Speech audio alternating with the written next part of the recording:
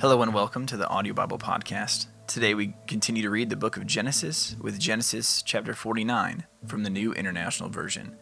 Genesis 49. Then Jacob called for his sons and said, "Gather around, so I can tell you what will happen to you in the days to come. Assemble and listen, sons of Jacob. Listen to your father Israel.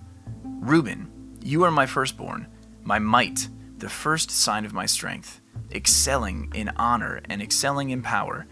Turbulent as the waters, you will no longer excel, for you went up onto your father's bed, onto my couch, and defiled it. Simeon and Levi are brothers. Their swords are weapons of violence. Let me not enter their council. Let me not join their assembly, for they have killed men in their anger, and hamstrung oxen as they pleased. Cursed be their anger, so fierce, and their fury, so cruel. I will scatter them in Jacob and disperse them in Israel. Judah, your brothers will praise you. Your hand will be on the neck of your enemies. Your father's sons will bow down to you. You are a lion's cub, Judah. You return from the prey, my son. Like a lion, he crouches and lies down. Like a lioness, who dares to rouse him? The scepter will not depart from Judah, nor the ruler's staff from between his feet, until he to whom it belongs shall come, and the obedience of the nations shall be his. He will tether his donkey to a vine, his colt to the choicest branch. He will wash his garments in wine, his robes in the blood of grapes. His eyes will be darker than wine, his teeth whiter than milk. Zebulun will live by the seashore and become a haven for ships. His border will extend toward Sidon. Issachar is a raw-boned donkey, lying down among the sheep pens. When he sees how good is his resting place, and how pleasant is his land, he will bend his shoulder to the burden, and submit to forced labor. Dan will provide justice for his people, as one of the tribes of Israel. Dan will be a snake by the roadside, a viper along the path, that bites the horse's heels, so that its rider tumbles backward. I look for your deliverance, Lord.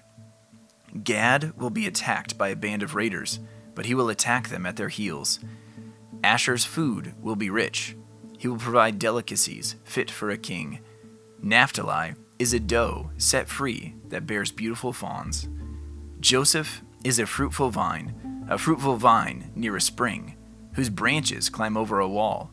With bitterness, archers attacked him. They shot at him with hostility, but his bow remained steady. His strong arms stayed limber, because of the hand of the mighty one of Jacob, because of the shepherd, the rock of Israel, because of your father's God, who helps you, because of the Almighty, who blesses you, with blessings of the skies above, blessings of the deep springs below, blessings of the breast and womb. Your father's blessings are greater than the blessings of the ancient mountains, than the bounty of the age-old hills. Let all these rest on the head of Joseph, on the brow of the prince among his brothers. Benjamin is a ravenous wolf. In the morning he devours the prey. In the evening he divides the plunder. All these are the 12 tribes of Israel, and this is what their father said to them when he blessed them, giving each the blessing appropriate to him. Then he gave them these instructions. I am about to be gathered to my people.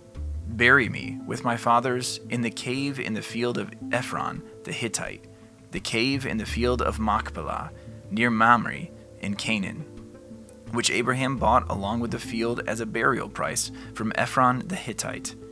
There Abraham and his wife Sarah were buried. There Isaac and his wife Rebekah were buried. And there I buried Leah. The field and the cave in it were bought from the Hittites. When Jacob had finished giving instructions to his sons, he drew his feet up into the bed, breathed his last, and was gathered to his people. Thank you for tuning in to the Audio Bible Podcast today. This has been Genesis chapter 49 from the Word of God.